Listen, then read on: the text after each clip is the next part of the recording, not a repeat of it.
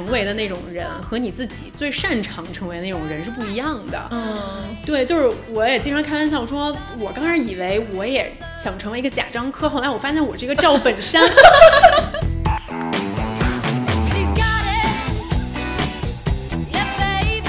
我后来才发现，其实人适度活在规律和规则当中是一件幸福的事情，因为很多时候你不需要再去想这件事情了。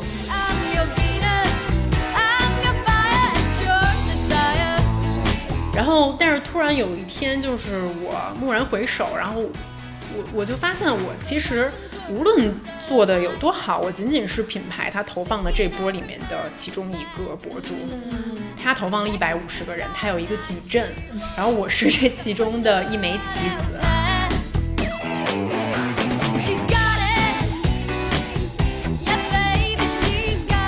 然后后来我就发现说，人生有很多这种我不想答的题，但是我不答，它就永远会在那里。就是到我60岁的时候，它还是会在那里。就是有一天我可能还是要绊一跤。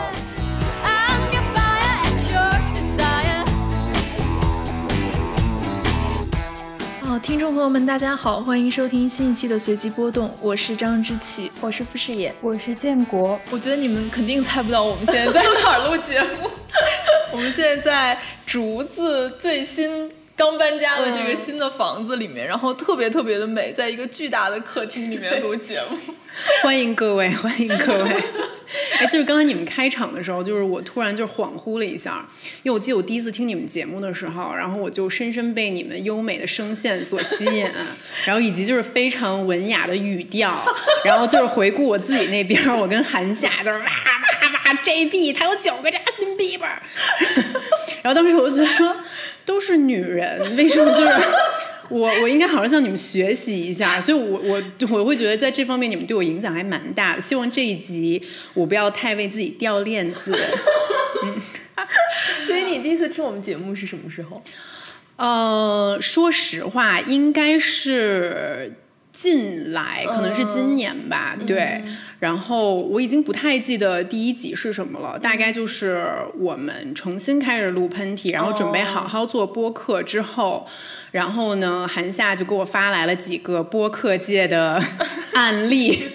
先锋前辈，其中就包括你们，然后我就仔细的猛听了好几集这样的，然后包括其实现在我们负责喷嚏的一些小伙伴，然后也是你们的忠实粉丝，所以说今天跟他们说，我说我要提前下班了啊，因为家里面可能会来一些客人，然后呢，对，然后他们也觉得非常为我感到骄傲，就是我上随机波动了啊！我记得我第一次听，我记得我很久之前就看你的 vlog， 就当时你好像还在英国的时候，就看，然后当时好像也听过那个播客，然后就记得笑声特别大，然后现在我们也成了一个这样的播客，我们也经常因为笑声被大家批评，但是我觉得就是听你们那个播客也特别能理解，就是女孩子在一起就是特别快乐。对，就是剪辑的时候会有点烦恼，对，因为就笑声的部分全都飘红。对，我经常就拍那个剪辑的图片，我说你们来欣赏一下咱们是不是笑太大声。对，然后刚才竹子开门，我要走进去那一刹那，我就走进了视频里，就是有一种那个次元壁就当场破掉了的感觉。因为我跟知琪其实每一期都会看，然后就我们之前疫情期间还会看你之前的，就把真的吗？对，就吃饭的时候下饭视频，因为它的篇幅比较就是适宜吃饭的时候比较短，然后又很好玩。我真的觉得为自己感到骄傲，就是可以为女知识分子们提供一份娱乐，我干得好。对，然后我们就是一边看也会一边讨论，就是当然我们不是做视频，然后从来没有做过视频，其实对那个行业不太了解嘛，然后我们就会看说，哎，你觉得这个它是怎么拍的，然后那个是怎么拍的，然后说这个机器是要一直架在他家里吗？然后我们就会一直讨论，所以今天我们也就是带着很多对于竹子的好奇，来到他家做客。是的，是的，而且我觉得其实虽然我们的媒介不一样，但是我觉得会有很多相似的部分，然后包括可能你经常在镜头面前会展示你比较真实也比较脆弱的部分。我记得有几期就是大概经期期间情绪很低落，我就会发给他，我说你快看看，就是也是我们的日常，就你看了之后就觉得说在镜头里看到自己的生活，我觉得那个部分对我们来说还挺珍贵的。我是从去年吧，就是在他们俩的带动下开始看，我就觉得就同是作为周更的博主，理解了你的辛苦，尤其是有一次你带着朋友去爬山。对的对的，黄山那次为什么是那一集？因为那一集播放量什么也都还蛮一般的，你就是想去爬山了吧？对，因为他日常是一个爬山选手，然后他曾经带我们俩去爬过山，然后体验过我就是像王佳一样，大概到手脚并用的那个程度，所以他你这最后还有一个很惊人的点是，你说在回程的火车上开始剪片子，然后拖到了那个软件里面137个素材，我当时就觉得幸亏我不是视频博主。是的是的是的，对，那一集其实最后是一个广告啦，所以一定要得到那个让大家欣赏一下，我真的在剪辑哦。那就是我们3个也都很喜欢你的片子里面你跟你朋友互动的部分。对，就是很像我，也是很像我们的日常。对，就有一种跟损友一起工作，怎么工作都很开心的对，我就时常戏称我的 vlog 其实是一个卡戴珊家族。真人秀。对，我也有戏精的爸爸妈妈，虽然我爸没有去变性，但是我爸也打 Botox 呀，然后我妈也打，然后就是虽然我没有那么多姐妹，但是也有一些戏精的闺蜜们，所以就是谢谢大家，有你们在我才可能成为一个 vlogger。 对，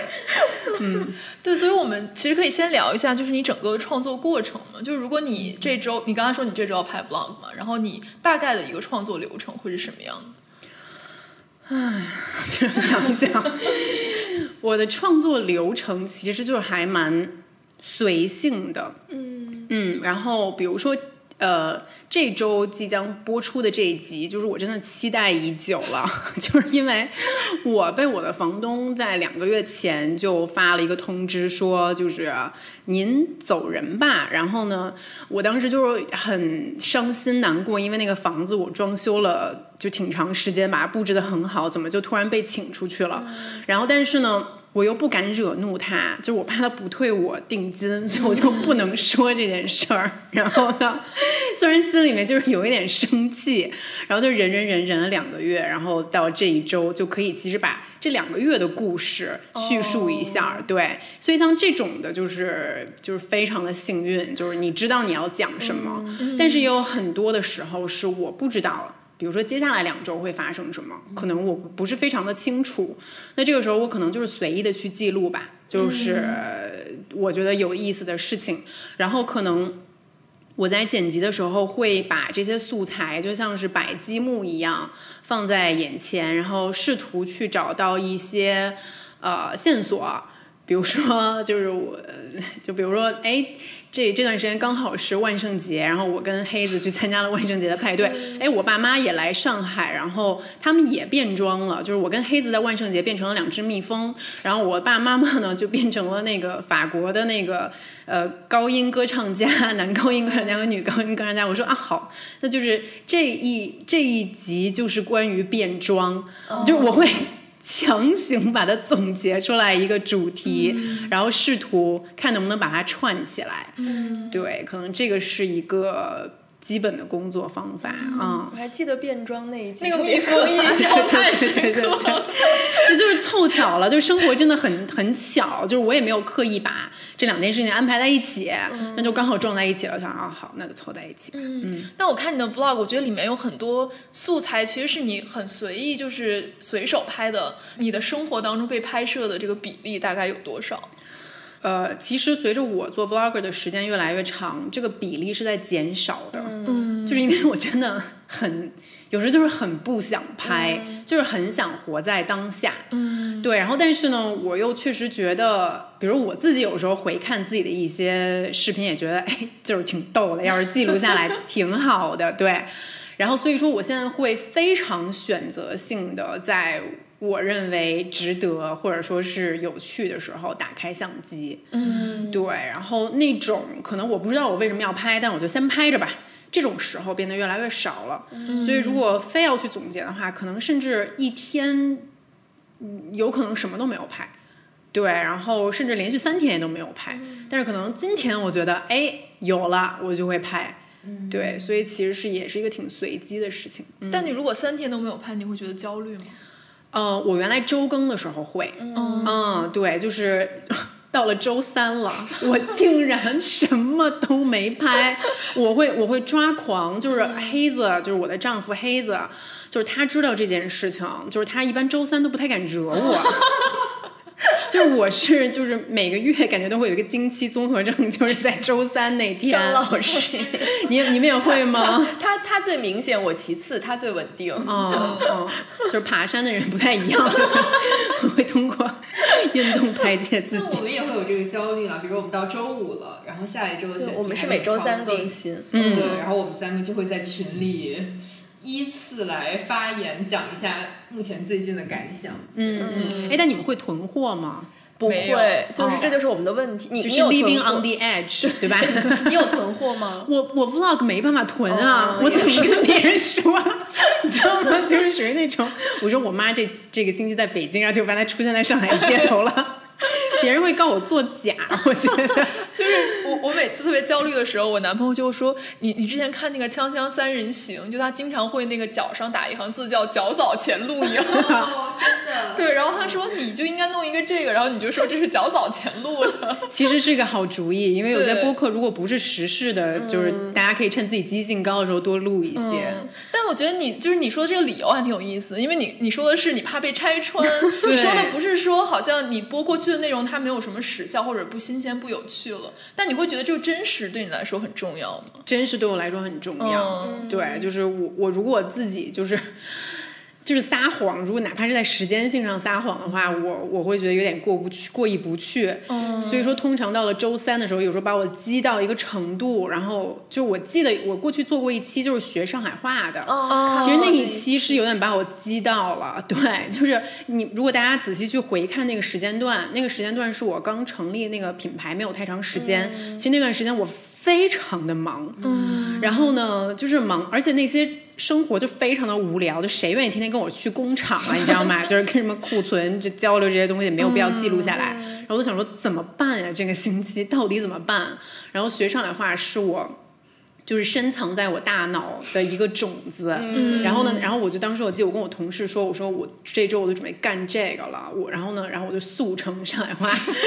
然后呢，我同事就说你这会不会有点疯？就是说因为也还蛮难学的，你知道吗？就是要把自己逼成这样吗？然后但就是生逼自己，然后但是最后就是因为说的非常差劲，就是因为差，然后反而就效果也还蛮好的。那期还挺可爱的，好笑的，尤其是戴上那个假发套。对，我就是真的，很多时候的 vlog 都是在疯狂的状态下拍的。你之前跟那个大鹏录节目的时候，他也讲到过，作为一个记录者，会有当下自我跟创作意识相矛盾的时候。我记得之前看你有一次是结婚纪念日的 vlog， 然后比如你在跟黑子吵架或者哭泣的时候，也有拍素材。然后当时我也有觉得，就是在那个状态里，就是怎么会想到记录自己，或者会跟自己那个时候的情绪有矛盾吗？这个问题很好，就是我后来。可能是近年来吧，开始尝试第2种创作的方法，就是我不被动的等着一个事情自然的去发生了。对，因为我发现就是很多时候我是想去表达一个观点的。对，比如说像结婚纪念日那支视频，其实我想表达一个关于婚姻的态度。对，然后但是呢很多时候我觉得我只是坐下来讲它会很干，然后我知道我的生活中有很多喜的部分和怒的部分。对，然后呢但是我不能说我故意把我老公给弄生气了，你知道吗？给录下来。对，所以我知道我的话题会是这个，所以我可能会去无意中的去收集，它其实会变成一个反向的。对，然后那天其实在我录的时候，我自己都感觉到非常的不确定，因为我知道如果一旦被他发现了就我可能就完蛋了。我就真的是 Kris Jenner， 你知道，我就是卡戴珊的妈妈，就是他们会觉得说怎么可以这样，你知道吗？尤其我老公是一个非常，就是他到现在从来不看我任何视频。对，然后所以那一集如果大家去注意的话，我是把手机扣放在桌子上在录天花板。我觉得我就是《法制进行时》里的那种暗访的记者，所以就是观众朋友们，我给你们呈现一集真实的 vlog， 我是冒着生命的危险的，好吗？然后我就放在那儿，然后还录到了一些很恶心的东西，就是我们俩在那儿唧唧歪歪的，你知道，然后就这些素材只能我亲自处理，然后处理的时候还觉得哎好恶心，就录很长时间，15分钟之类的，然后从中间就是摘一句出来，对。但这个其实是反向操作，然后但是它可能需要你比较长的时间去收集这个素材，所以那一集其实可能也素材前后可能有半年甚至到3个月的时间，对，然后把它攒到那个份儿上，然后觉得OK 可以了，就做出来了，所以你剪的时候都会把你比如说这周素材或者你想要素材全部都过一遍，这样看吗？对。我会先粗略的全部都过一遍，然后呢，过的时候很痛苦，有时候你觉得自己很烦，你知道吗？就你觉得自己很做作。就当时录的时候觉得，哎，好像还挺可爱的。回来说，这女的怎么这么做作呀？对，然后经常会有这种时刻发生，然后有的时候也会很纠结，因为说实话，很多时候我可能想表达的更多，或者有的时候想更真实，但有时候又觉得说。你自己看待自己，然后就觉得很抽离。你既要作为一个创作者，然后去观察一个记录者，然后那这里面的度是什么？就是我如果是我有跟别的视频博主沟通过，他如果是只是做普通的短视频，还有可能让别人去剪，但是 vlogger 我其实不太清楚这个东西怎么让别人去剪。我觉得他讲的这个挺有意思，因为就是我认识竹子，就是真正现实生活中认识，通过思达介绍嘛，然后就是前2天我跟师野去看他在北京办的那个展，然后我们最近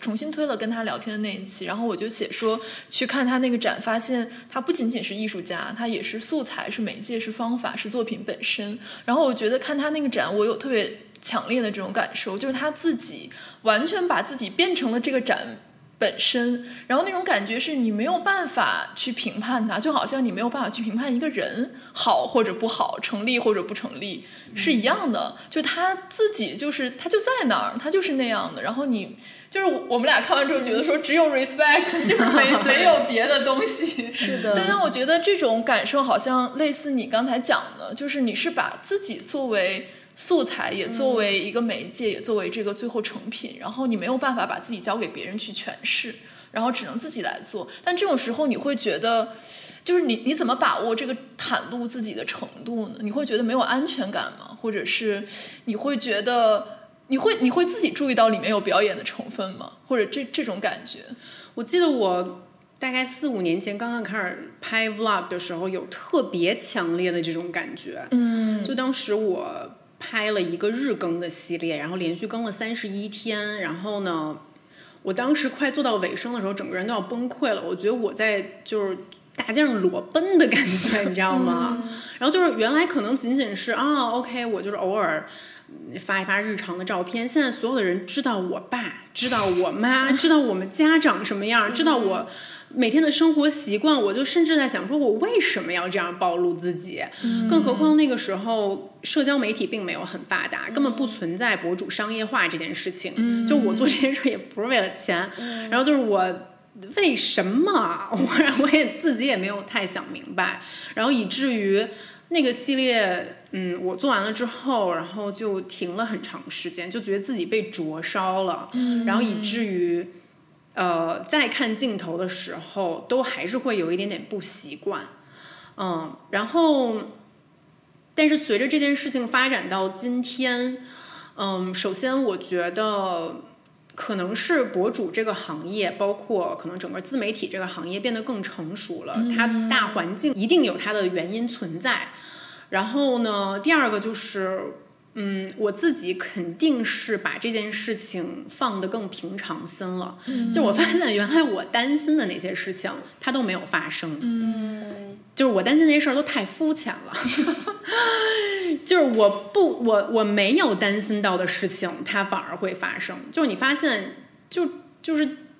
你一旦暴露自己，你永远不知道别人讨厌你的会是什么，或者喜欢你的会是什么。但是到今天为止，就是可能我也看着这个游戏的场里面，大家进进出出，起码对于我来讲吧，我一直跟我自己说的就无所谓吧，就是你时刻接受一件事儿，就是你可能会摔下来，就是你把这件事儿现在这一刻就想明白了，你其实就会变得好受很多。我也有一个问题，就比如说刚志奇说到像竹子或者是思达这种类型，就是你们好像不是很害怕在公众面前暴露自己。然后我也发现很多其实可能做得好的博主，最后当然就是你总结一下说他们可能都会有这样的一个特质，就是对于他来说可能这个不是一个人设，这个就是你这个人本身呈现在大家面前。你会觉得说是因为性格上的一些问题会让大家有这样的一个特质，然后会让这样的博主更受欢迎吗？还是一些其他的因素？其实我一开始的时候，别人看我的视频，我是不知道为什么大家喜欢我的，我是真的不知道。对，然后呢，就是自己从小可能朋友还蛮多的是一个事情，但是这个朋友变成网友，它还是一个挺奇妙的过程。对，你可能自己会去想，然后但是其实一开始的时候都是靠本能去做这件事，然后直到中间我不知道你们会不会有这个感觉，我觉得创作者一开始你也许被认可都是你本能上还算是知道怎么去操作这件事情，但是到了一个节点，你会发现你很多本能性的东西已经消耗殆尽了。或者说不是消耗殆尽了，就是说你的选题已经做完了，你要进入下一轮就是自我刺激的这个过程了。然后这个时候你会开始重新审视许多你以前觉得自然而然的东西。然后在这个过程中我去重新审视过去的自己，我才慢慢开始理解为什么一开始有观众会喜欢我。就是你可能想成为的那种人和你自己最擅长成为的那种人是不一样的。对，就是我也经常开玩笑说，我刚开始以为我也想成为一个贾樟柯，后来我发现我是一个赵本山。然后所有的观众都跟我说，就是看我的视频很解压，然后觉得很轻松，包括很下饭。然后但是我曾经也想就成为一个严肃的就是创作者。对，我也曾经有过这样那样的梦想，你知道吗？就是想就是成为像你们一样的人，但结果我就成为了这样的人。然后呢，但是在这个中间的反反复复的过程中，我就觉得说其实认清自己还蛮重要的，你知道吗？恰好我想成为赵本山，是吧？你俩交流一下，不然可以交流一下。但我觉得这个认清自己确实也是，就是我觉得我们俩今年也都快即将步入30岁，我觉得这个也是我们今年很大的一个体悟。就比如说我们之前做这个播客，可能之前也想过说我们可以把它规模做得大一点，然后可以招更多的人，可以扩充。然后现在我们就觉得说，做个小作坊也不错，就是我们的能力就到这儿，你就认清自己，然后接受自己就挺好的。我觉得这个还是挺重要的，其实。而且就是做内容，我觉得就是其实就是你的内容，你是什么样的人，你就做什么样的内容，就是不要想说我还可以从那个方向突破，就突破不了。对，突破不了，是的。就我想到我之前也看一个YouTube 的博主，他很大了，然后呢他快40了吧我觉得，然后他回想他说很多人可能在创作的时候会有进入一个迷茫期啊什么的，但是就这句话很俗，但是你要想就是你一开始你是怎么开始的，你是因为什么开始的，你是因为什么决定去做这件事情的。我也很好奇，因为比如说像竹子刚才说，你刚开始做的时候，其实你不知道你受欢迎的原因是什么。我觉得其实有点类似于我们刚开始做播客的时候的状态，就是我们根本不会做这件事情了，只是因为当时没有什么人做，我们比较幸运，然后好像获得了一些关注度。但是你会到一定的程度上，你就开始说那我也要理性分析一下，比如说我哪些期的数据更好，然后这些可是太理性了，不是我拽着我分析了一个晚上。我觉得我现在就会有这种感觉，就是我会觉得我们再凭本能做，还能继续这样走吗？我是不是也需要去把我之前的数据调出来，然后看一下哪些话题大家更喜欢听，或者什么？就是你会这样做吗？我觉得志奇的这个态度是非常好的，对，是对的，是对的。然后，但是其实我自己会有一点点抗拒这个事情，是因为我的内容比随机波动更加个人化。对。然后我怎么分析？就我妈在这一集里更疯，还是我爸就是对敏敏进行了更强度的蹂躏，导致这一集就更受欢迎吗？就是我自己没有办法理性的去做这件事儿。就我甚至觉得，就是我的工作本身就是一个瞎玩闹，我已经够正经的了，我还要怎么？就我招来的小朋友也有说，就是竹子姐姐要不要做一些运营的工作，给你拉一些数据出来。但我会鼓励他们做这件事情，但我心底就是觉得。就那么回事儿吧，对。你的运营小朋友就听到了这句话了。对，他们其实现在也都就是比较佛系了，对。在我们三个认识自己的过程中，对方其实发挥了很大的作用，比如他拉着他聊1个小时，帮他认识自己，不得不认识自己。那你在独自面对，比如尤其是前期你的vlog完全是自己来做，甚至可能伴侣对你的帮助和建议都比较有限的时候，你会觉得孤独？会，我还蛮羡慕你们的，你们是一个 SHE， 你们不是也是一个追杀役？我也是追杀役，对。就是我的沙和我的 E， 他们2个人就是就退居幕后，偶尔出现啊，就我无法就抱着他们的大腿跟他们深度绑定，所以有他们存在的时候，我就觉得非常的幸运。但大多数的时候，就是还是要当容祖儿，你知道吗？为什么这么老？就是一听就是一个88年的人。所以你现在的 vlog 基本上也都是你自己剪，就是像王佳怡她也不会参与 vlog 的部分，是吗？王佳怡现在已经是王总了，就是王总失敬了。对，怎么有可能管我这点鸡毛蒜皮的事情？就我今天在来之前，还是就是在公司，然后戴一个耳机，然后吭哧在那剪自己的 vlog。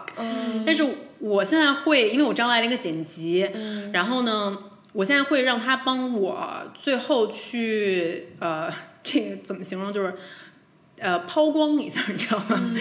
对，比如说我可能有时候懒得去做一些事情，我就说这里要加一个什么效果然后我说这里就是我要再做一个什么动画，对，然后这些小的东西我会写在那个我的稿子上面，对，然后让它再进一步的完善。对，因为竹子今年就是你更新的时候变成了相当于是双周更嘛，然后1周更 vlog， 1周更播客，就是这个是因为你之前觉得每周更新太累了吗？是的，对，就是我去年的时候，就是可能大概到去年年底的时候吧，就是我陷入了一个很少有的一个低谷，就我的人生就非常非常的直白的说，就是一个大多数时候都很乐观的人，而且我是就是最近才发现说原来大家不是都像我一样的呀，就好像是就是我长大了之后才发现，原来大家的爸妈跟我爸妈不是一样的。对，就是我可能比较愚钝，对很多事情的这个领悟会比较晚。然后所以直到去年年底我开始有这个低谷的时候，就是我意识到我的这个东西太多了，然后最多的时候1个月是4集 vlog， 然后再加2集其他的视频，就是什么穿搭好物这种可以赚钱的视频，然后一共6个，然后再加上偶尔更新的喷嚏，然后再加上我平时需要管理公司的其他大小事务，我整个人就真的就是觉得天哪，这如果说什么是我的极限，这是我的极限了，因为我原来是一个觉得自己很能扛的人，就什么就做吧，走去。就非常的阿甘，然后直到那个你身体就是给你产生了一个信号，我觉得说OK， 我要对我自己好一点，我可能要稍微慢速下来一点，然后以及就是周更的这个 vlog 的压力真的挺大的，对，我把它调成2周1更之后，我觉得我的心理健康也得到了很大的改善，对，所以就是现在就是如果愿意留下来的观众就继续留下，然后愿意走的就是我也没办法挽留，对，但是我需要这个节奏。但是变成也就是2周1更之后，你会不会对自己有更高的要求？就是你觉得就比如说2周时间更长嘛，你会想说把这个形式做得更好或者更怎么样？一开始的时候是有的，对，然后那个时候做了很多比如说更加观点性，然后或者更加总结性，或者说是去攒比较久的素材，然后去堆一个。但是到后来我会发现说 vlog 这个东西大家之所以喜欢是因为它的随机性，甚至还有一些随性的东西在里面，对，然后那些大道理的东西大家喜欢看，但它还是阶段性的，所以我自己可能会调配我自己，就是我会告诉自己说算了，就是要憋不出来就算了做饭也行，买花也行，对，就谁的生活没有这些呢？对，我就只能这样告诉自己啊。所以那你录播客会觉得更，因为有朋友一起聊天会更舒服一点，不像做 vlog 那么孤独吗？对，真的就是播客对我来说就是会快乐很多，当然 vlog 也是快乐，但它毕竟是一个人的剧组。对，播客我会觉得说哇，就是有人跟你一起扛，你知道吗？就是评论区可能就是无论是好的坏的骂的不是我一个人，对。然后尤其韩夏又是我很多年的朋友，然后2个人就很有默契，对，所以就是因为这个机会，尤其现在我们2个人又分处2地，然后但是因为这个机会可以跟朋友保持这个很紧密的联系，我觉得这也是我想重新好好做喷嚏的一个原因。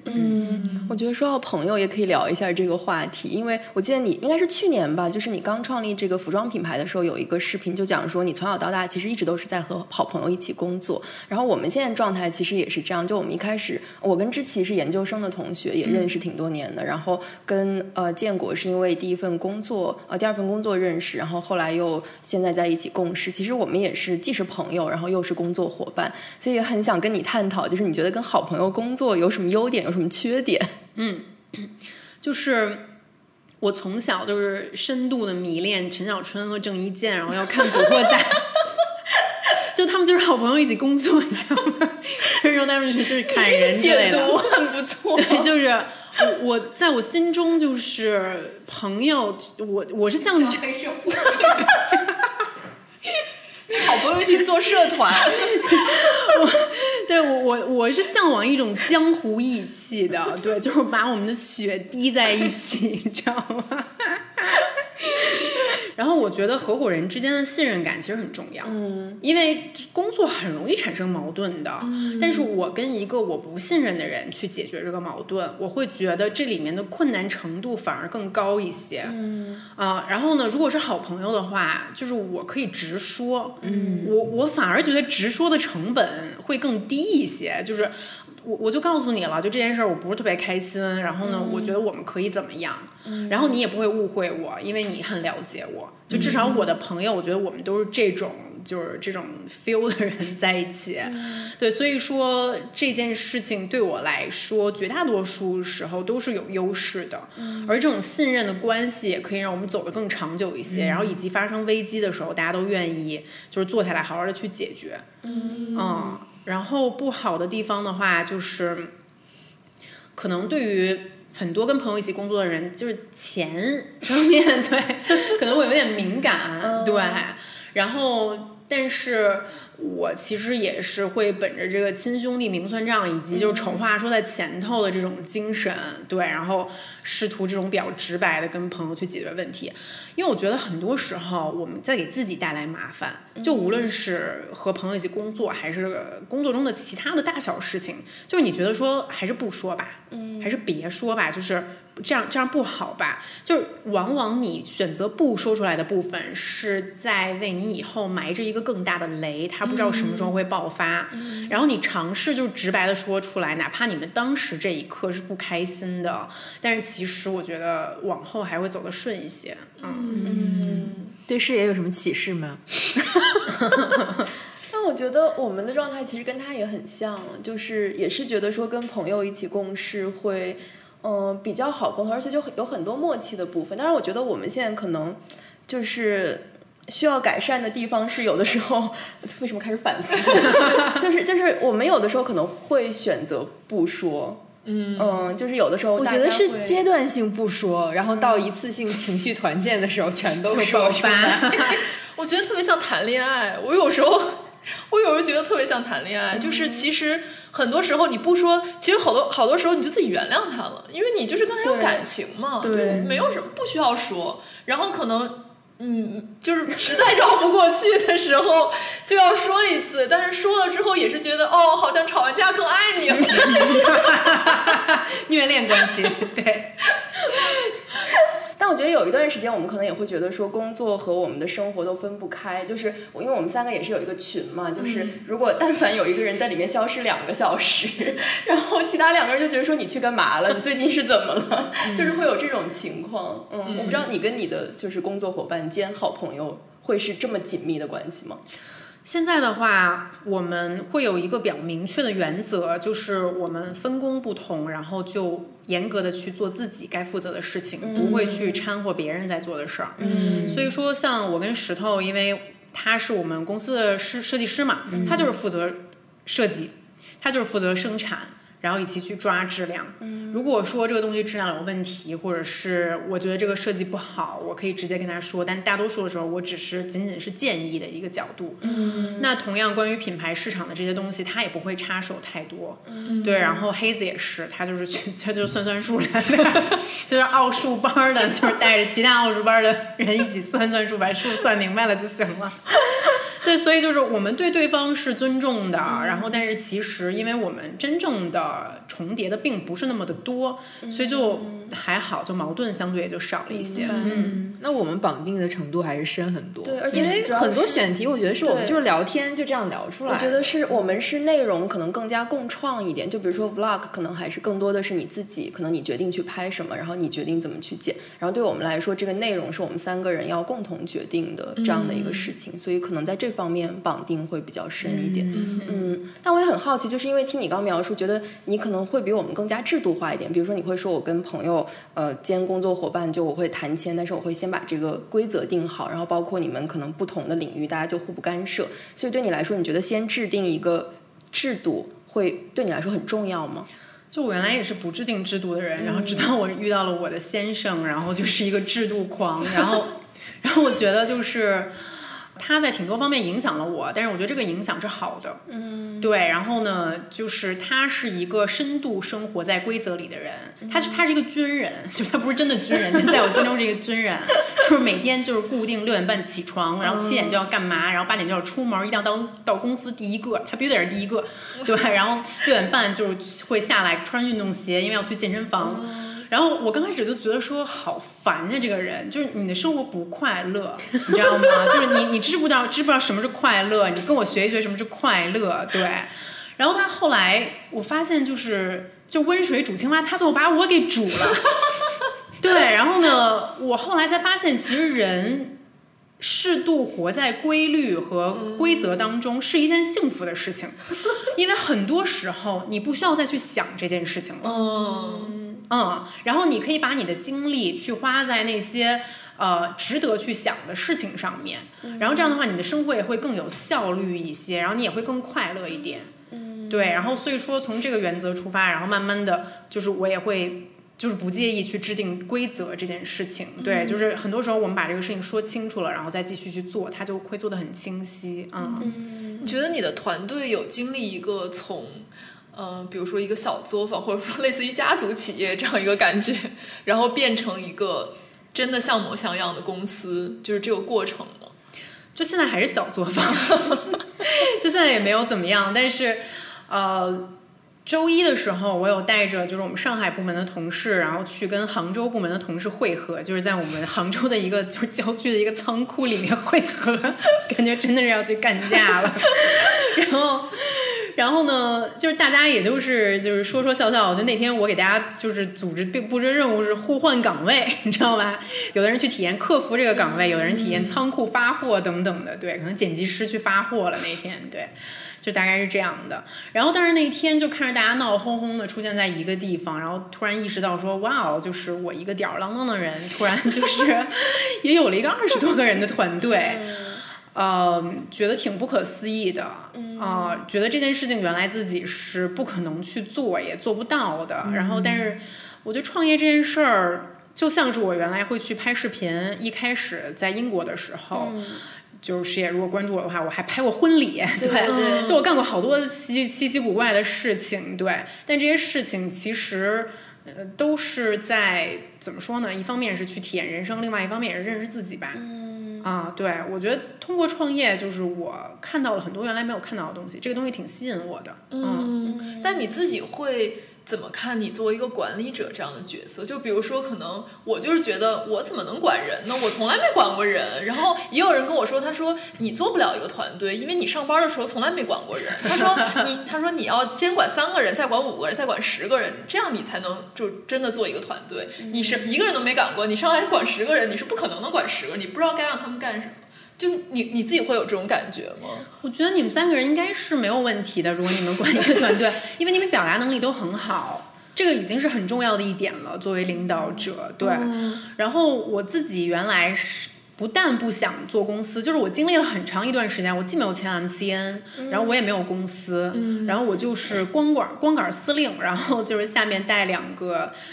就是2个同事吧，就帮我打点大小的事情，对，然后大家都在家工作，然后很散漫，然后经常就是他们也到处玩，我也到处玩，互不干扰，这个状态持续了很久很久，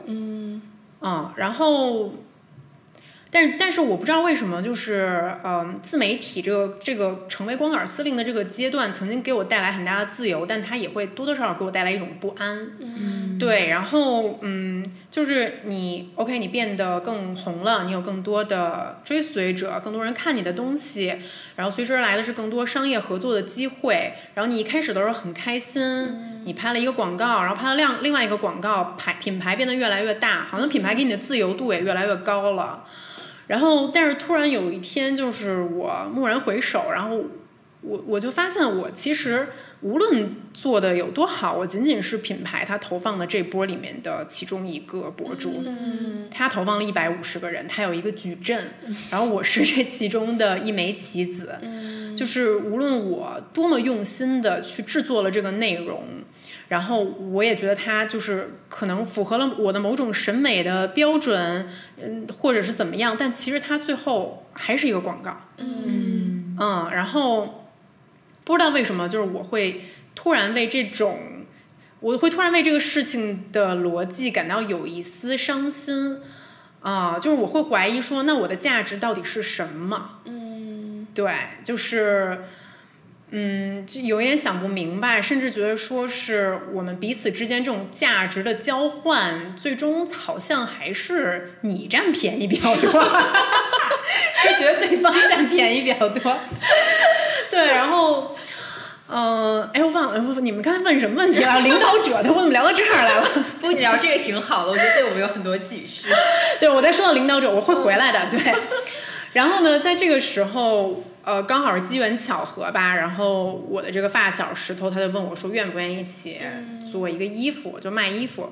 然后就回到这个问题，就是我会觉得说我没办法创业，就我没法当一家公司的老板，就我甚至觉得管人，就谁愿意管人？为什么要管人？管人多累啊！就是你把自己管好就行了，为什么要管人？对，然后我一直是对那些企业家或者创业者不解的，我觉得他们是傻帽，你知道吗？就是还是我最聪明，你知道我干这个。但是后来就会慢慢的明白到，就是看你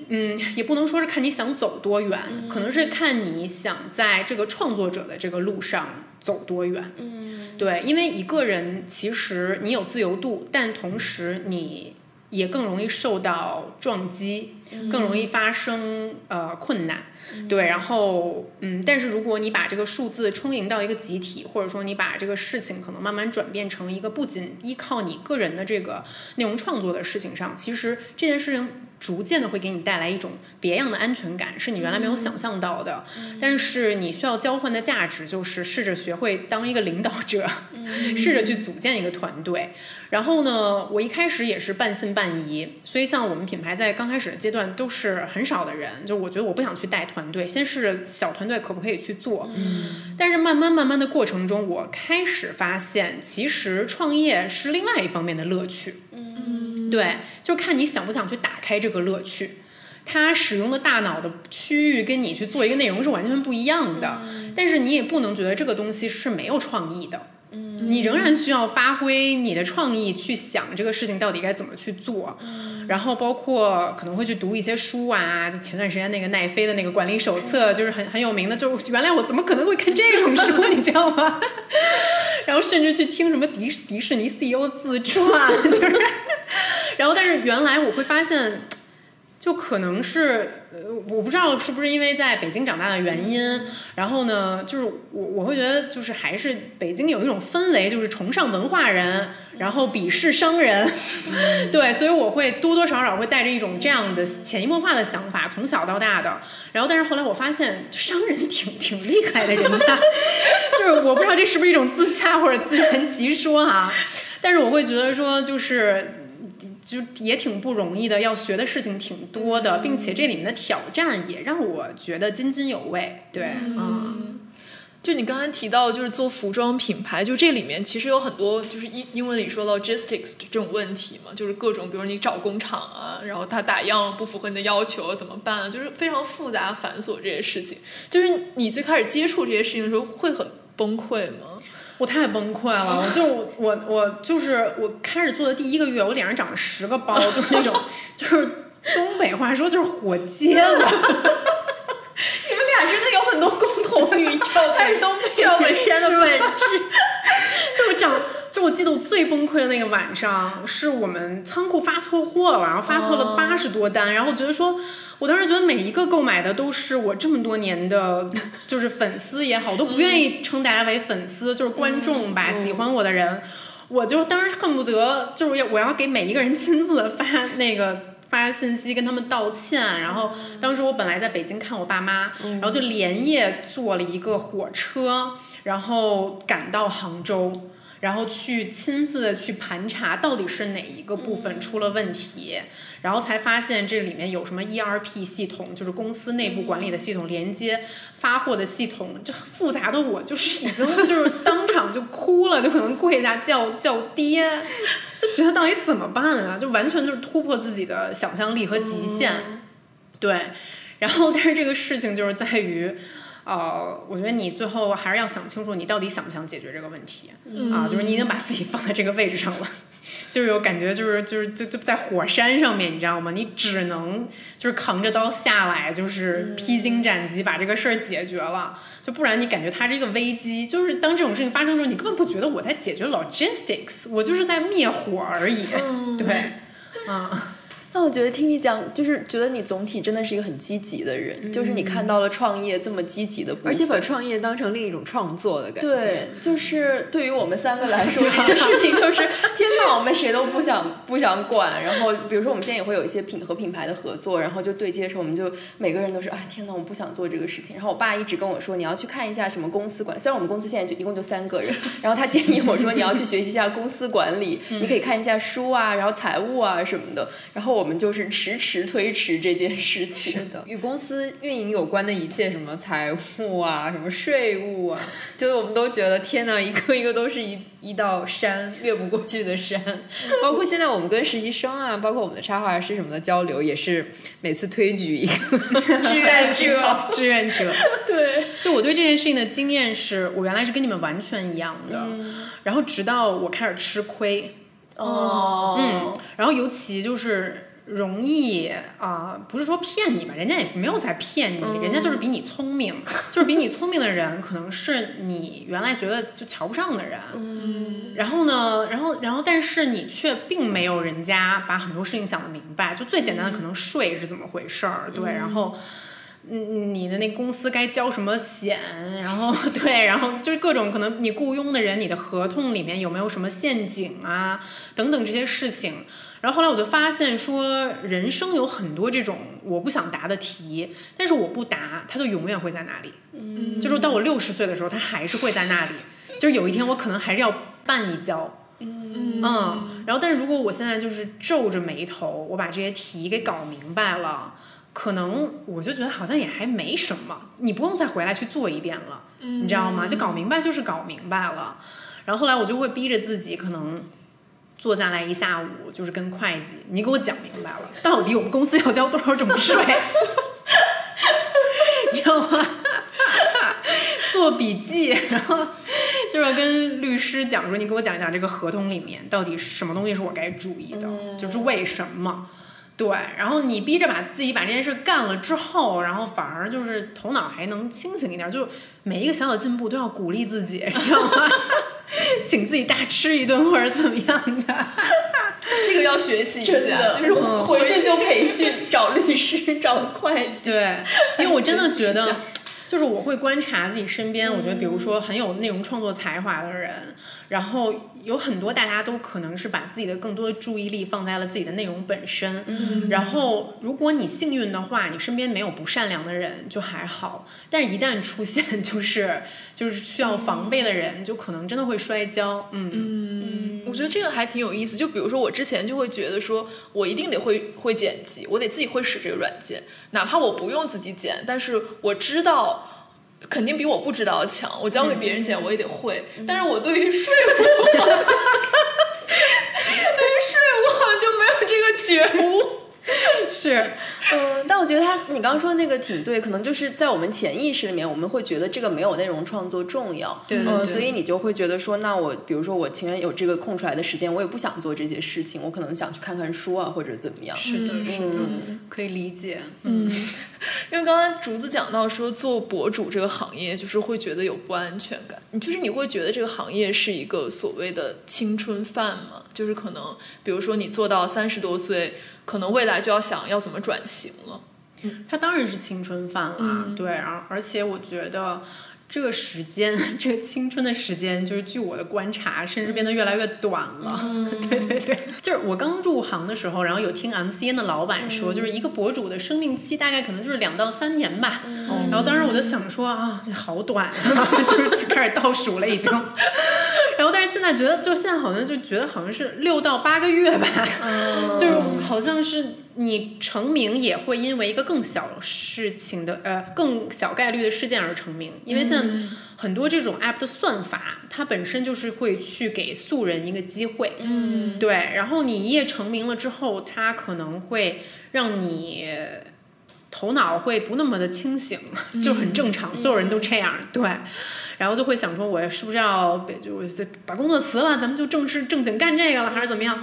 但是很多人也会意识不到，它其实的这个存在的时间有可能是很短暂的，所以它更像是就是突然出现在你生命中的一股冲击波，给你带来了很多的好处，但是清醒的想，其实你真的不知道它到底会持续多久。但你对这个行业的观察，就比如说最近我也看了几篇报道，就是写这个整个 MCN 行业运作的方式，包括现在它其实已经有点像是一个流水线的这样一个东西的，就不是说像最开始可能大家还是靠自己有积累一些粉丝，然后就会有 MCN 来找你说愿不愿意跟我们签约啊。现在感觉就是只要你是一个长得不错的愿意分享的女孩，你好像都有机会被这些选中，然后他们会打造你的内容，你甚至不需要这个内容是你自己产出的，然后很快的给你接广告啊，然后让你变现啊，这样就是你会觉得这个行业在变得越来越流水线化吗？就是我刚刚开始当博主的时候，那个时候没有人去分析为什么这个博主他走红了，然后为什么不会，就是我刚出现的时候，那时候 vlog 这个词刚刚出现，然后呢我还听到一些 MCN 的老板就逼着自己看我的 vlog 就是然后赶快想说怎么去制造更多的 vlogger 这样子，就是也辛苦他们了。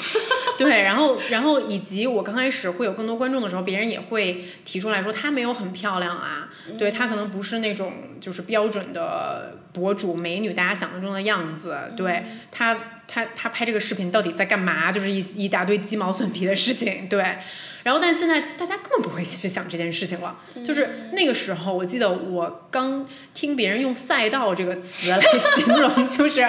内容创作的行业中，我觉得非常可笑，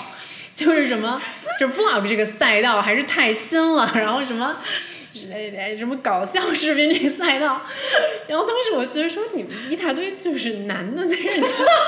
说什么我要分享一个有关正好你说到赛道嘛，就是应该去年吧，就是我们的官微有一个投资人，他就想找，就是可能想找我们聊一下，他就说我最近在看音频赛道，我当时都没有看懂什么意思。他问人家说音频赛道是什么，然后人家就说什么是有声书啊，对，播客啊他说我懂什么是音频，但是什么是赛道？然后我就大概两三个月、3、4个月都没有回他。我特别理解，我当时也是这种感觉，我就是什么赛道啊，对。然后呢，但是就是这个东西，投资人、商人是很敏锐的一群人，对，他们其实会更早的想去洞悉一个东西的规则，对。然后我自己觉得呢，从他们刚刚开始洞悉到现在，很多的规则已经慢慢浮出水面了，然后大家开始慢慢明白什么样的人会受欢迎。包括可能刚才你们说的真性情，什么说真话什么的，无论它是真的还是假的，这些东西慢慢的就浮出水面，变成了一条条规则。对。然后这些规则呢，到了公司老板的手里，就可以把它变成了炮制下一个红人的法宝。而且它另外一个环境就是随着权威媒体的分崩离析瓦解吧，对。然后大家会觉得自己身上我发言的这个义务感会变得越来越轻了。就如果说我可以去说观众想去听的话，我可以去做我知道能让我更受欢迎的内容，我为什么一定要去跟别人对着干？我为什么一定要去做那些曲高和寡的东西，或者说那些不招人喜欢听的话？因为它会有损我的商业价值啊。而当这个数量会变得越来越大的时候，就是你不仅仅会觉得它流水线化了，你有的时候会就觉得有一点点心酸和无奈吧，对。然后但是就像全球变暖一样，这个事情它在发生，然后但你也没办法阻拦，它是每一个人在推动它发生的，你知道吗？我还有一个很好奇的问题，就是之前我记得王思聪那个聊天记录的事情出来之后，大家就开始去审视这个女孩嘛，然后觉得说你看现在的这个女网红已经完全不想跟富二代谈恋爱了，因为他们一天就能赚6位数、7位数的钱，然后就开始有人说，就说这个时代到底赋予了女性什么东西呢？就是一个长得漂亮的女性，她可以用一种非常直接的方式把她的外貌变现，或者说外貌加上一些外貌的附加值吧，比如说很可爱啊、招人喜欢这些，就好像一方面它解放了女性吧，就是像过去可能像这样的漂亮的女孩，她可能要靠婚姻改变自己的阶级或者命运，但现在不需要了，她甚至不需要漂亮成演员那个样子，或者说演员其实她成名成功有极大的偶然性，比 blogger 更难。他可以就做一个自媒体从业者，或者直播，或者做拍视频或者拍照什么的，他这样就可以获得一个相当不错的收入，肯定比你考学考什么985、211要好得多。就是这一点上来看，它可能是为女性确实是赋权了，我觉得这点肯定是毫无疑问的。但另外一方面，你也会觉得大家在不断的制造这种漂亮的女孩，然后又一波波淘汰她们，也很残酷。就像你刚才讲的，有点像全球变暖这种感觉。就你会怎么看这个问题？其实用我自己的故事来看的话，我就是有一点名气的时候，就已经27、28岁了，就已经被淘汰了。然后所以说就是，但是我那个时候就还是盲目自信，你知道吗？就不会觉得这是什么问题。然后直到我30岁的时候，我仍然不觉得有什么问题。就我30岁那年，我还就比基尼照什么 30 and Fabulous 什么，觉得我就是 Carrie Bradshaw， 你知道呗？然后直到我32、33岁的时候，就进入现在这个状态了。然后我开始长白头发，然后呢，就是我的团队的小伙伴拍一些我的照片，然后我就发现说，哎呀，我的妈呀，就是我这个法令纹有一点点重，或者说是就是我的怎么就开始挑剔自己，或者说哎脸好像是不是有点垮了这种的。对，然后我曾经甚至一度就是有一点点的这种容貌上的焦虑，然后但是有一天我就突然就泼一盆冷水在我的自己身上，我想说，我怎么都可能有这种焦虑了呢？我不能有这种，我要是都有这种焦虑，那其他女性该怎么办啊？对，所以就是反观这个事情吧，其实我会觉得，首先特别年轻的时候入场是一件好事，但是也是一件坏事。对，因为很多时候你根本来不及去想这件事情在你的命运中过早的发生之后会给你带来什么样的变化。对，就像我很早之前就是看那个。哎，那金小妹，我为什么老举卡戴珊？就有一天，就是我在飞机上实在没得看了，然后就发现有一个金小妹的纪录片，然后就讲那个她的生活，你知道吧？一共有3集。然后呢，我就当时看到好精彩呀、就是今天去买一个直升飞机，然后明天去就跟他的那好朋友 Jordan， 就又去买了一个最新的跑车，给他刷成粉色。然后但是他说了一句话，就是在第1集的尾声的时候，他说我才20岁，然后我才20岁，然后但是我原来以为我能得到的快乐，现在竟然持续的时间越来越短了。就可能原来买一房子我能开心半年，但是我现在买一个飞机我也不会觉得开心太久。而最可怕的是他才20岁。但是这个东西可能它在人类历史的长河里面，可能除了富二代，它都没有发生过这种事情，你知道吗？就是由互联网，然后由于你个人的影响力，可能是你的美貌，还是说你有一个你的才华，但是迅速给你积攒这种财富。就我的观察，我觉得可能大多数人都很难不迷失。对。因为我听你上期播客就聊钱的事儿嘛，就是你会有一个就是你刚刚开始有钱，你发现你想要的东西都能买得起的时候，那种是什么样的感觉？就是我当时就是特别想买一个劳力士，就是想买一个金捞，我想买一个金捞，然后我当时就我就看说去澳门买2手的比较划算。然后我想说，那我订一个机票吧，因为他们好多就赌嘛，赌完之后就当了。我说我就今年给自己买一个金捞，然后都已经说好了跟朋友一起去。然后我就临行前，然后跟黑子说，我说我这去买一个 Rolex， 然后回来我说要不然咱俩我给你买一对儿，咱俩一人一个，对。然后他当时立刻就是怒发冲冠，然后他他说你如果买了，咱们俩就离婚，就是真的就是他到现在为止都还是一个就是浑身上下只穿优衣库的人，就是1年只买1次衣服，就现在可能就甚至减到了半次。对，然后就是他会有一个消费观，慢慢的在影响我，并且现在我开始买账了。但虽然我不知道这套消费观是好的还是不好的，就是他认为把钱花在这种消费品上面是没有意义的。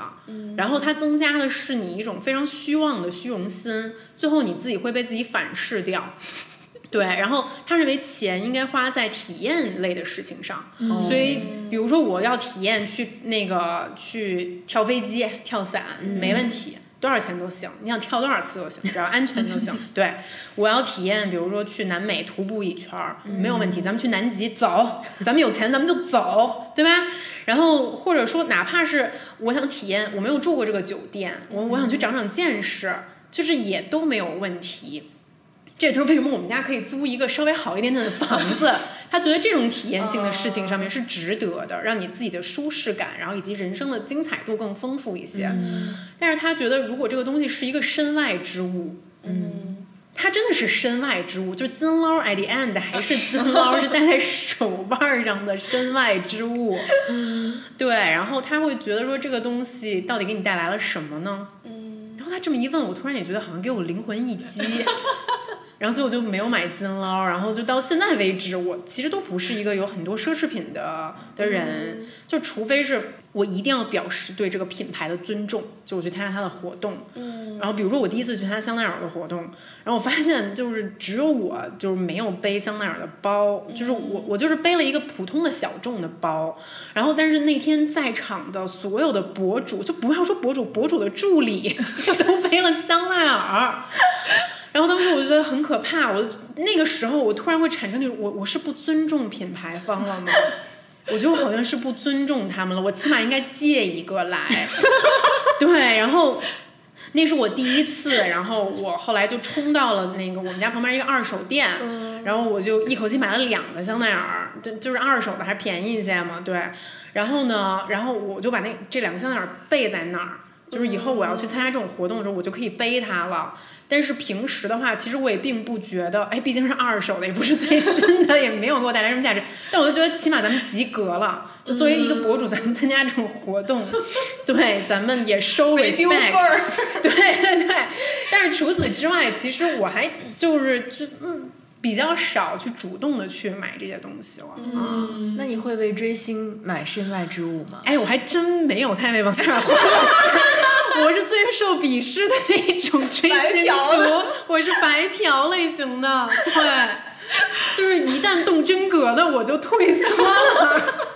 对，你不如张老师，我可能还是不行。你怎么了？我昨天晚上在酒店里刚刚下单了我第一个明星代言的产品，是欧莱雅的洗护套。是朱一龙吗？天哪！恭喜你，只要你开心就好。这个东西没有标准啊。但是如果说让你去看王嘉尔的演唱会，但是二手黄牛票要1万块钱，去吗？不去。我跟你说，我对王嘉尔的感情很特殊，就是我对王嘉尔的感情，我分析更多是我自己的意淫。就是这样说可能很不公平，就可能我可能不是跟很多的粉丝一样啊。我觉得我喜欢他的那种感情，就像我初中的时候暗恋我隔壁班的男生，就第一次发生暗恋一样。但是就是他只要出现就好了，其他事情我自己负责脑补。对。所以这就是为什么其实我有机会可能会见到他，就上次我不是还就见到他了，然后甚至就是我们俩之间也有共同认识的人，但是我从来都没有想说你介绍我认识他吧，我觉得他就应该作为一个泡泡出现在那里，然后我也没有必要去戳破他，然后甚至在我这种泡泡的臆想里面，就是因为我要保持一些就是自尊嘛，我会觉得就是说我不能过于的舔，你知道吗？就是为了保持我这个剧情的完整性。所以我就会觉得说我不是一般的粉丝，我不会就是有这种行为，对，就有点病态。张老师来分享一下感受。那我肯定是要见到的。是吗？而且我会觉得说，那我好歹是个知识女性，我配他也。我曾经很多次幻想过，如果我跟我的偶像有一天真的出现在一个场合，比如说一起出去玩或者什么，我就要在酒店里做翻译，我就要翻译我的书。为什么？就是让他看到知识女性的生活。怎么还不去跟人家聊天，还在酒店空吃？我就让人家问说这个人干嘛？说他做翻译呢。就是人家都走了，你还在做翻译？就是也是不能主动，不能太主动，但是可以。就是还是要 hold 住，就有一些 hook， 就是想要。但是我们之前就是去年吧，就你不是拍了那个王嘉尔的那个追星视频，因为当时我们俩正在追蔡徐坤，然后看到那个视频，就你的表情跟我们平常一模一样，就感同身受。然后王嘉怡的表情跟他一模一样。就你至今都没有追任何人吗？他就照本上。就也是老派的偶像，对，没有体会过这种，对。但你觉得追星就是对你来说是一个什么样的体？就除了刚才讲的，就是像是暗恋隔壁班的男生，就你觉得，比如说现在你已经婚姻稳定、家庭幸福，就是在这个前提之下，是不是一种就是有点像替代性，因为已经没有机会了。有啊，就是在我心里面，我就是在跟王嘉尔偷情嘛，所以就是黑子到现在都不知道王嘉尔是谁，他不知道，就是我也不想别人去告诉他，就是我过生日的时候，我生日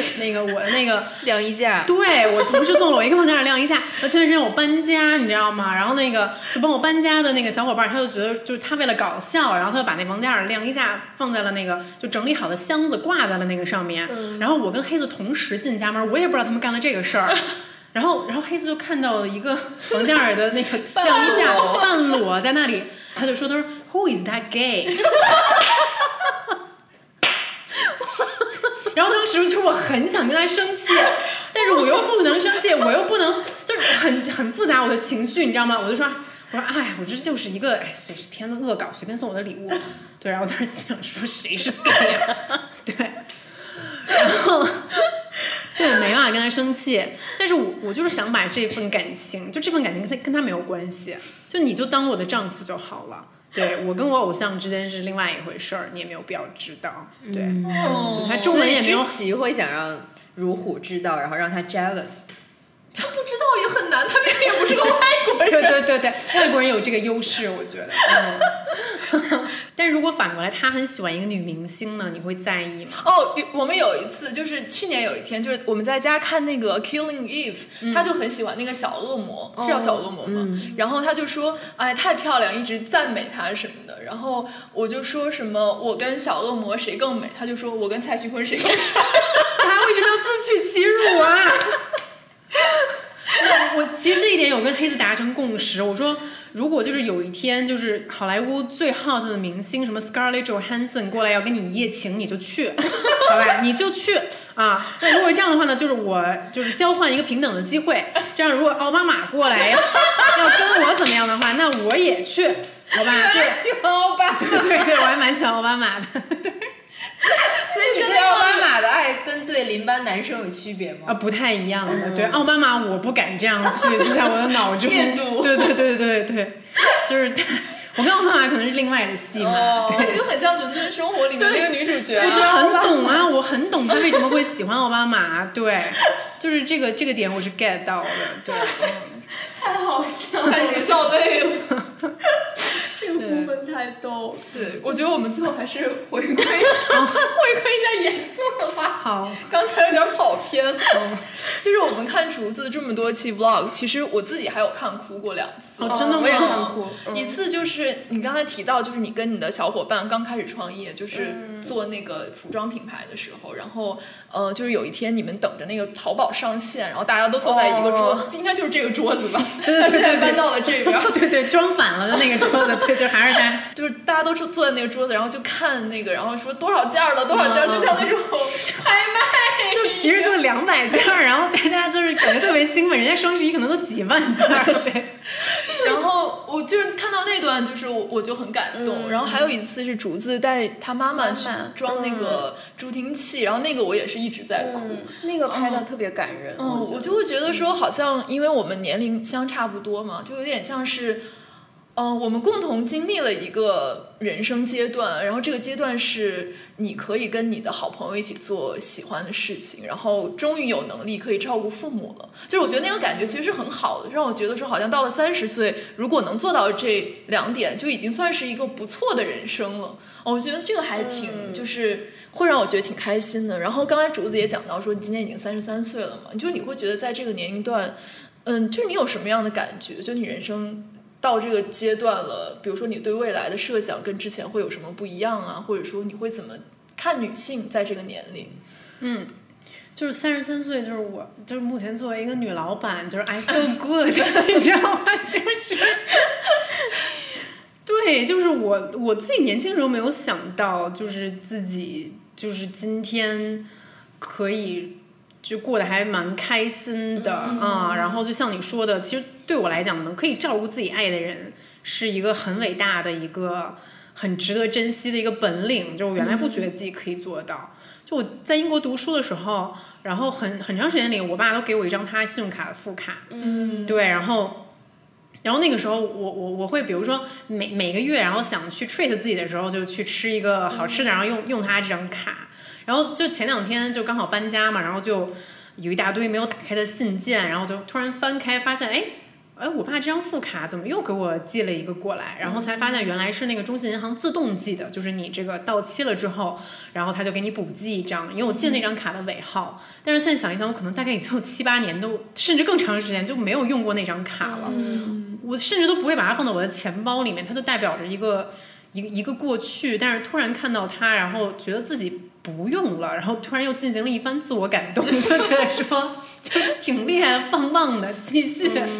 对，然后尤其在我结婚之后，可能就是从30岁到33岁这几年，我明显感到了跟父母之间关系的一种对调。对，然后我现在开始变成帮他们就是拿主意的人了。对，然后我会感觉到他们的脆弱变得越来越明显，然后甚至我开始回忆我小的时候对爸爸妈妈的一些幻想，或者说是一些对他们的印象，也许不是最精准的，对，也许他们没有我想象的那么的强大，但这件事情很正常。对，然后我其实觉得作为一个33岁的女性，这一个身份的转换是给我带来最大冲击的。对，就是你成为了家里面的顶梁柱，这也有一丝心酸。对，然后更何况我现在没有孩子，但如果以后我有了孩子，那你就更需要是一个顶梁柱，就是你就是一个标准的成年人啦。对，然后有的时候我还跟黑子四下无人的时候，他还会跟我开玩笑说，哇，我们装自己是成年人的游戏是不是装的有点太用力太过度了，就以至于现在已经出不来了。我说对，就是 Honey 就现在已经不是一个游戏了。对，然后你的人生总有一些阶段可能会去经历像你们就是正式跟会计会谈的那一天正式会晤律师的那一天，你知道吗？或者说以后会有更大的事情发生，什么买车啊买房啊等等的。对，然后我觉得可能有一些人很幸运可以选择做一辈子的小孩吧，然后但是我们大多数人可能没有这种幸运。对，然后但是它其实也不是一件感觉很糟糕的事，就至少在我这样看来，就你作为一个33岁大权在握的女人，在杭州有一个自己的仓库，里面有那么多漂亮衣服，不是应该很嗨吗？就想一想它好的方面，就也还挺开心的啊。我觉得这一点我还觉得挺好的，就是我觉得好像今年我也觉得我好像终于是一个成年人了，就我以前从来没有过这种感觉，因为我觉得可能我们这种职业可能跟普通的上班族挺不一样的，就是你普通上班族可能你毕业之后进入一个公司，你就自动成为了一个社会人，就是你好像不管你自己心里有没有调试到那个能够认同他的状态，但是你没有什么退路了，然后你可能27、8岁你就结婚了，你就买房了，你就生小孩，就这些好像是社会给你的一个 deadline， 然后你都要赶上，然后你就变成了一个成年人。但是可能我们也许是比较任性，也许是比较幸运，就是我们之前做的是有今儿没名儿、朝不保夕的工作，然后一直都觉得说这应该不是我好像可以稳定的持续下去的一个状态吧。然后但是那个时候觉得我还小嘛，就是我还可以这样活，我可以活在一个我大部分时候花自己的钱，奢侈的时候花爸妈的卡的这样一个状态里面，就我觉得我可能很长时间都是这样的状态。然后我觉得直到今年，我觉得好像这个状态就是结束了，就是我好像不再有那种感觉了。然后我觉得可以，就是好像心态上就变化了。我觉得这个肯定跟钱有一定的关系，但也不是100%的关系。就是你会觉得那个物质基础是一方面，另外一方面你觉得自己有这个能力了，就哪怕我不干今天这份工作，我以后还是能干到一个能养活自己的事情，就是我觉得好像整个人定下来了那个感觉。这个就是张老师的30岁生日宣言，他很快过生日了啊！提前祝张老师生日快乐。对，但是我说实话，我觉得就是不要太在意30岁的生日。就我觉得30岁你还是真的就是20几岁的人一样，对，然后但是祝你生日快乐，对，就我真的30岁的时候，我还是觉得自己是20多岁的，但是等你33岁的时候，你就真的是一个30岁的人了，所以现在还是就享受当下就好了。你说不要看我。对，但我觉得就是竹子刚刚说的父母这一点，确实就是我觉得建国最近肯定也会有一些体会。我就知道你要 Q 我，你快来分享一下。因为我觉得我跟你们两个一直不太一样啊，就是我可能没太花过家里特别多的钱，就是我父母并不是经济条件比我好特别多的人吧，然后登山的女孩就是不一样。我觉得就是因为他们在东北，他们可能早早经历了下岗啊等等，他们的就感觉奋斗了一辈子也没有过得很清闲，但是经济条件其实从来没有特别好过，然后等于我大学后面2年其实都是靠奖学金啊自己维持，所以也是早早选择毕业工作。所以我没有太经历过那个依赖家人，然后跟家里有一个金钱切割的这个过程吧，然后很早就会每年春节拿自己的钱去孝敬父母，然后给他们一个生活上的补贴，我一直是这样的。然后今年是因为他们已经快60岁了，所以我就最近在带他们在北京做一些身体上的检查，然后就这段时间是我们，因为我每年过年可能就相处1周2周，但最近我们就相处了20多天，就我觉得对我来说是一个最开始我会觉得特别焦虑，因为我现在有2份工作，然后我还要去照顾他们，然后担心他们在北京会不会迷路啊，能不能照顾自己啊，然后医院的检查结果会不会不好啊，然后但是后面我发现这是一个特别好的礼物，就给了我一个机会去了解他们从身体到心理状态。就去检查的第一天我印象特别清楚，我刚走进第一个科室就为我爸爸预约第一个检查，然后我妈妈去牵他的手，他就说你爸手心出汗了，就其实他是非常非常害怕的。我之前对他们的这个健康观有很多不屑，我会觉得他们为什么这样生活在小地方，是不是讳疾忌医呀，有病不去看，然后我那时候突然意识到原来他们是害怕。对，就我爸爸快60岁了，他都没有做过心电图，那是他第一次做，所以我就那个时候一方面意识到原来他们是这样脆弱的，然后害怕的人，会害怕的人，然后另一方面又意识到原来我爸爸在我小的时候那么勇敢的保护我，是违抗他的本能的，是那么勇敢的，所以就那段时间我对我父母有特别不一样的认识。我为什么会就是随机波动竟然是这个风格的吗？随机波动就是一个大型哭播。为什么这期也会录哭？讲到父母的话题，对，然后我妈妈就有一天特别轻松的聊天的时候跟我说，就是她因为计划生育的问题曾经流产过几个小孩，然后我那一刻感受特别奇妙，我突然意识到我不是唯一的孩子，我是他们比如3个或者几个孩子里的之一，那我是不是要为另外几个孩子承担起他们曾经担负的失去他们的那个痛苦啊？那你也不用给自己身上这么多负担了，对。所以我也会理解，就比如我妈妈现在迷信一些养生啊，甚至有一些信仰，她可能是因为她之前比如流产堕胎的经历，然后我就觉得这20多天来说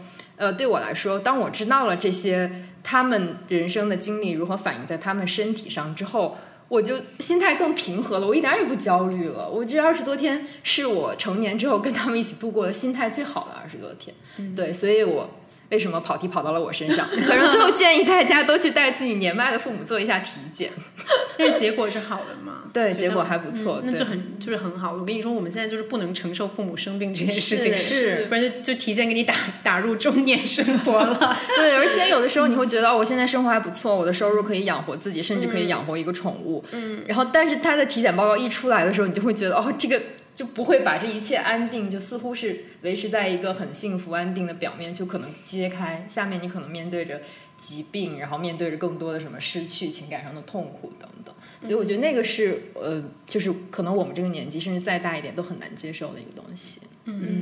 让你见笑了，我们3个如此动容。没有，不会的，我就是在默默的帮你们想，我觉得就想帮你们商业上面如何拓展。我觉得随机波动是一个很好的 IP， 你们要对自己有信心。但我觉得我们愿意跟你聊这些，是觉得就是你很多时候陪伴了我们吧。对，就虽然我看的没有他们2个多，但我会觉得你没有到赵本山那个层次，但也没为我带来了很多的快乐。对，包括看了你的视频，我也会跟视野说要不要送知琪一个朱一龙晾衣架，或者一个蹦床，但我觉得就是我看竹子的视频就能体会到我们听众对我们的感受，其实也是一种陪伴性，而且也是有很多欢声笑语，但是也有很多真情流露的时刻，所以就感觉好像在你的视频里也看到了我们跟我们听众的关系，我觉得还是挺美妙的一件事情。而且作为创作者，就是你的这种勇敢，你会不断的追求真实，其实也在启示我们。因为之前我们最早做播客的时候，比如聊到家庭问题、情感问题，我们会希望躲在这个议题背后。没错，就我们会想，比如把自己暴露到什么程度才算是正确的？我有没有这么大权利把我的故事讲给这么多人听？但是我觉得其他创作者的勇敢会启示我们，就是自己的经历对于你思考这个问题有什么样的帮助吧。对，其实我自己也在不断的去想，就是可能真实，那还可以再真实，或者再真实了，也许还是真实嘛。对，就是就是这个问题，就最后好像变成了一个哲学的问题。对，所以你说如果赚够了钱要去读哲学，对，然后所以说就可能无解吧，但是